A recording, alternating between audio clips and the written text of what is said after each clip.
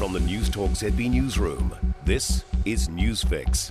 In this update, a fruitless exercise. That's how an immunologist describes conducting pre-departure COVID tests on travellers from China. Australia has announced it will bring in the measure from Thursday, and New Zealand is now considering following suit. But Auckland University's Anna Brooks says with cases prevalent here, stopping them coming in is an outdated solution. She says wider surveillance with random testing and genomic sequencing would keep on top of variants. Lower speed limits and safety improvements are on the way for up to 30% of New Zealand state highways. Reviews by Waka Kotahi show more than 85% of the country's roads have a speed limit higher than what is deemed safe and appropriate. The agency unveiled an interim plan in November to change speed limits for 3.2% of New Zealand state highways over the next 2 years. Its full plan will be released for public consultation in June. In 2022, 377 people died in road crashes, the highest toll in 4 years.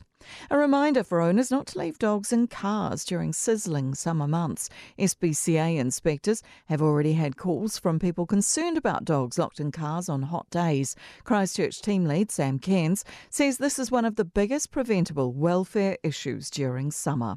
It is so dangerous when you forget your dogs in the car or you get distracted and you might leave them in there for a little longer than intended, and that's when disaster strikes. Pope Francis has marked the Catholic Church's traditional World Day of Peace, but the event was overshadowed by the death of his predecessor, Benedict. The former Pope died over the weekend at the age of 95, and his funeral will be held later this week. It'll be the first time in many centuries that a sitting Pope will preside at the funeral of his predecessor. Benedict, who stepped down in 2013, was the first pontiff to resign in 600 years. That's news.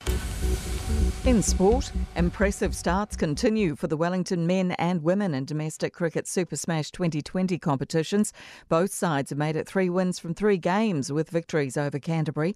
The Blaze have beaten the Magicians by 11 runs at Hagley Oval after the Firebirds thumped the Kings by 8 wickets. Canterbury men's captain Cole McConchie says this seems to be a season where anyone can win on their day. That's the case right across domestic cricket, all 3 competitions, and, this year's probably accentuated that a bit. The 6 associations are so tight. There's a lot of quality cricketers in New Zealand.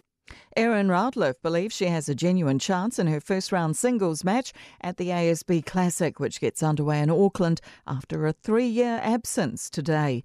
The 27-year-old doubles specialist won the New Zealand wildcard playoff tournament and has been drawn against Romanian qualifier Elena Gabriela Rus in the first round. That match will be tomorrow, with Routliffe to start her campaign as top seed in the doubles draw this afternoon. That's sport. I'm Jodie Gill. For more news, listen to News Talk ZB live on iHeartRadio.